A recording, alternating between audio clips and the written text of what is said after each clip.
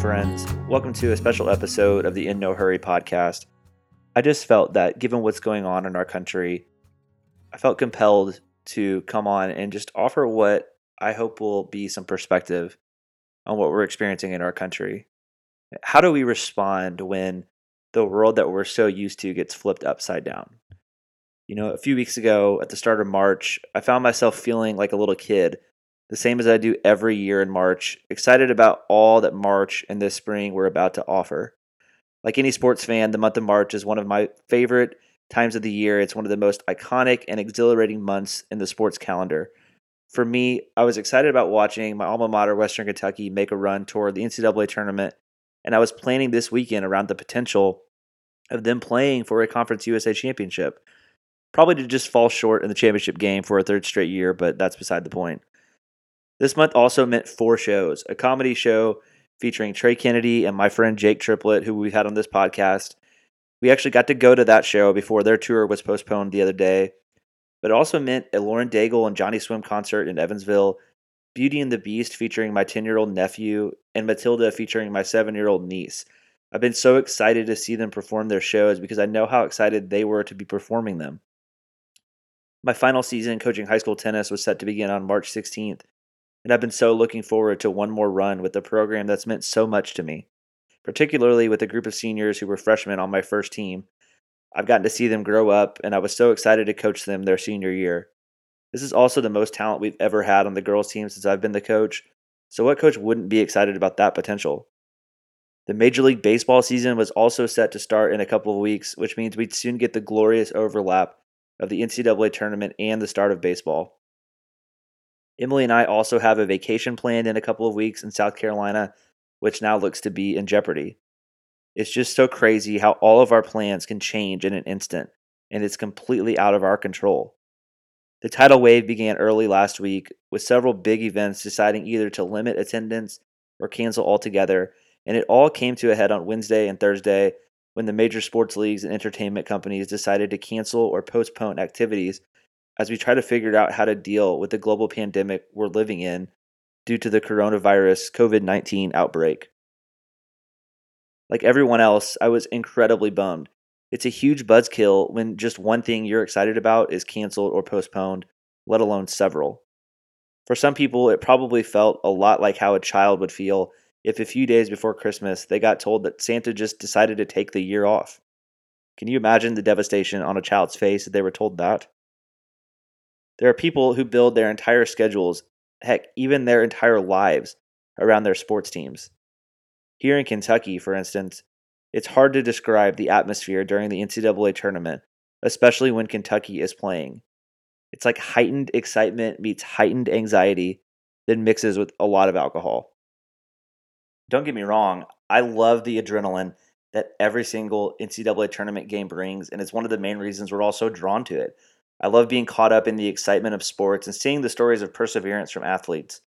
Aside from that, sports are just genuinely entertaining, particularly the NCAA tournament, when we all become novice gamblers for a month and try to prove our expertise in our office pool. There are few things that are more exhilarating as a sports fan than correctly picking a first-round upset on your bracket. In a lot of ways, this time of the year is one of the few unifying things that our divisive country shares each year. Look, I'm a huge sports fan, but this week made me realize that maybe I'm not as big of one as I used to be, or as big of one as a lot of other people are. Years ago, this would have absolutely crushed me. I would be panicking, not because of any fears over the virus, but fears of how I'd spend my time and where I'd find my joy. Maybe I'm still that same sports fan. I've just finally grasped some perspective I didn't have or just chose to ignore years ago. After that initial onslaught of news and cancellations, I've honestly been okay. Thank God for that. Also, I'm just a fan. Imagine how the athletes affected might feel. I wrote a story this week for Sports Spectrum on Oklahoma softball player Shannon Sale getting baptized this past week, and I asked her what she thought about her senior season getting cut short abruptly. Now, the NCAA is working on granting waivers for seniors to be able to come back and play next year if they choose to, so hopefully that happens so people like her can come back. But if it doesn't, she's fine. I loved her perspective on this. Here's what she had to say. Softball doesn't define me. I will keep my faith regardless of the cards we are dealt. I have faith I didn't play my last softball game. I hope through Jesus to remain a light in people's lives through this pandemic. Look, in no way am I trying to patronize or scoff at people who are upset over the cancellations, because part of me still is. No one could have ever foreseen any of these cancellations happening. This is unprecedented, and the chances of anything close to this happening again in my lifetime are slim. We're all still trying to process this major upheaval of our everyday norms, and that's understandable. Truthfully, I've had trouble sleeping some nights since this has all happened, and it's one of those things that I find myself having to remember, man, this is really happening. Aside from the September 11th terrorist attacks, this is the single most significant historical event of my lifetime, especially when you think about the impact this has on our everyday lives now. So many of our systems that were in place that we often take for granted are now canceled or closed. But this is also a really unique opportunity for us to slow our lives down. When horrible things like this happen to loved ones or society as a whole, we often turn to things like sports or entertainment to distract us. Even with 9/11, within days the MLB season resumed, and it was a chance for people to unify and get our minds off of what just happened. We don't have that opportunity now for the most part, and maybe that's a good thing. It's a chance to recalibrate where we place our identity and where we find our joy. For me, that's in Jesus, and that's my hope for you too. When I created this podcast last year, I prayed for several months for God to give me wisdom in what to name it. Picking a name for a podcast might seem like a frivolous exercise, but that's the identity of the show, and I wanted it to mean something.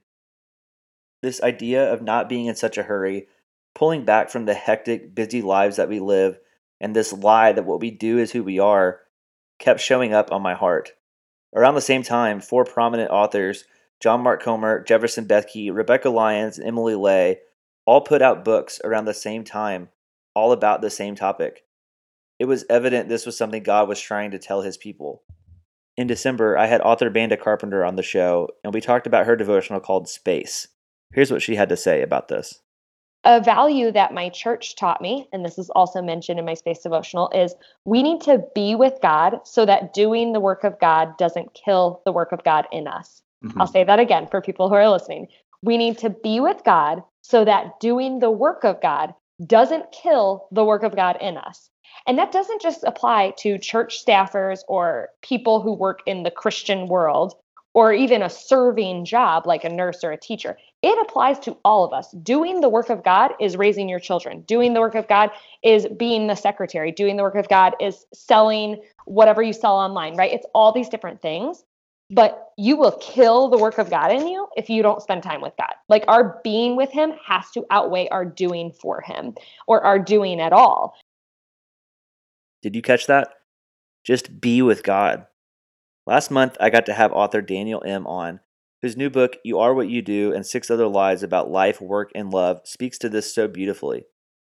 A life dictated by doing is not much of a life at all, he writes. How many more executives, entrepreneurs, and spiritual leaders need to lose their families and their own souls for us to get it? And how many more public personalities need to implode before we learn from their mistakes and pivot? When we let this lie define our lives, we inevitably end up neglecting the relationships that mean the most to us, our emotional well-being, and our spiritual health. Isn't that why we're called human beings and not human doings? Again, just be with God, with your spouse, with your family, with your friends. No sports on now means instead of being glued to the TV to watch a game, I can give my wife more time now. Time she should have been getting all along. Instead of watching a game, we can watch a show together that we both like. This is also a perfect time to just put our phones down. I don't have any games to follow, so unless I want to continue being inundated by coronavirus news, I don't have a reason to be on my phone for hours on end. John Mark Comer puts it pretty succinctly in his book, The Ruthless Elimination of Hurry. We are distracting ourselves into spiritual oblivion, he writes. I don't agree with the people who are saying that God is using the coronavirus as punishment or anything like that, and I'd encourage any Christians who are saying that to immediately stop, because it's not helpful nor is it accurate. But I do believe this is an incredible opportunity for us to open our eyes and see what God has been trying to tell us all along. For me personally, I have zero distractions now unless I create them myself, whether that's binging Netflix or playing an entire season of NCAA football on PlayStation or whatever else. I may never have a situation like this again in my life where all I can do is not be in a hurry and just be. This pandemic will go down as one of the most significant events in my lifetime, both globally and nationally. We need to seriously take all precautions to care for ourselves and each other, particularly those who are most vulnerable to this virus. Just because you're healthy doesn't mean you should do whatever you want, because you could catch it, become a carrier, and then pass it on to someone whose immune system is more compromised. Please use caution in all that you do, but also please rest in the fact that God is in control. Whether you're a Christian or not and you're hearing this, God has shown time and again that he will take care of his people. Hebrews 6:13-16 says, "When God made his promise to Abraham, since there was no one greater for him to swear by, he swore by himself, saying, 'I will surely bless you and give you many descendants.' And so after waiting patiently, Abraham received what was promised. People swear by someone greater than themselves, and the oath confirms what is said and puts an end to all argument." This was a passage that Greg Farrell, our pastor at Crossland Community Church here in Bowling Green, spoke about. In the context of this passage, when someone made a promise, they needed someone greater than them to back them up on that promise. It's similar to when you have a parent or someone else co-sign a loan. It's assurance to the other party that you will come through on the promise you've made. This passage demonstrates that God doesn't need anyone to co-sign his promises. There is no one greater than our God, and he always comes through on his promises. Whether it's COVID-19 or anything else in your life, when the mountains in your life become bigger than your faith in God, that's when you're going to have problems. One of the prevailing themes of this series on Hebrews at our church, titled Greater, is this idea that God is not greater than anything, he's greater than everything. When you believe he's greater than everything, then he's always going to be greater than your anythings. God never changes, ever.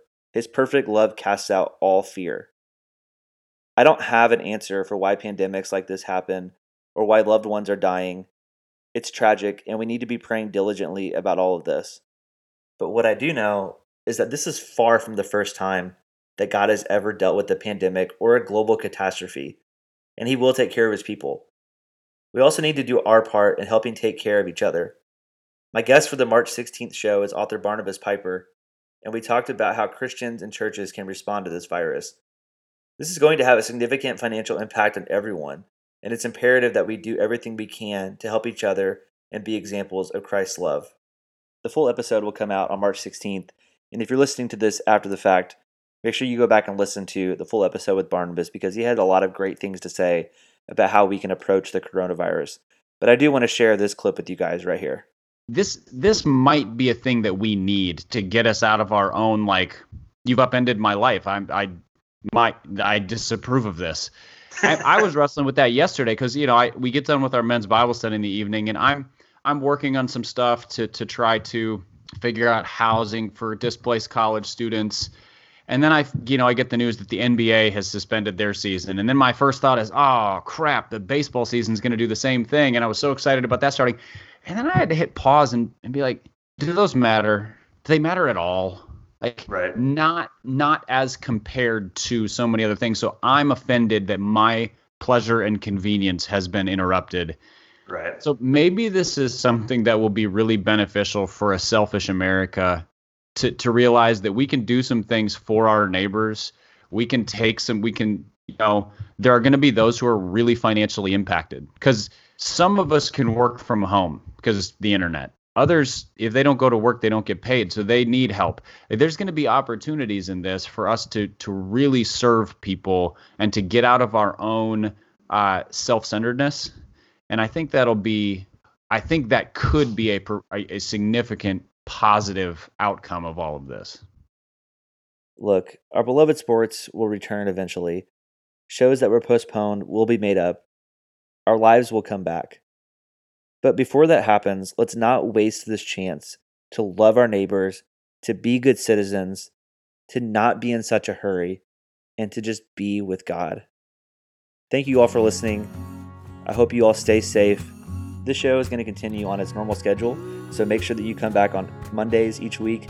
This week we have Barnabas Piper on March 16th, followed by author Jamie Sumner on March 23rd. She has a new book out about parenting a special needs child. I think you're really going to like that conversation.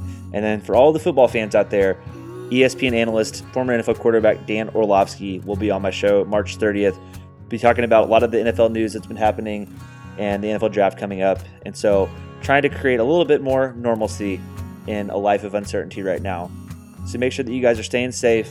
Make sure you're washing your hands, practicing social distancing, all those things that our experts are telling us to do. And use this time to not be in a hurry and just be. I love you all.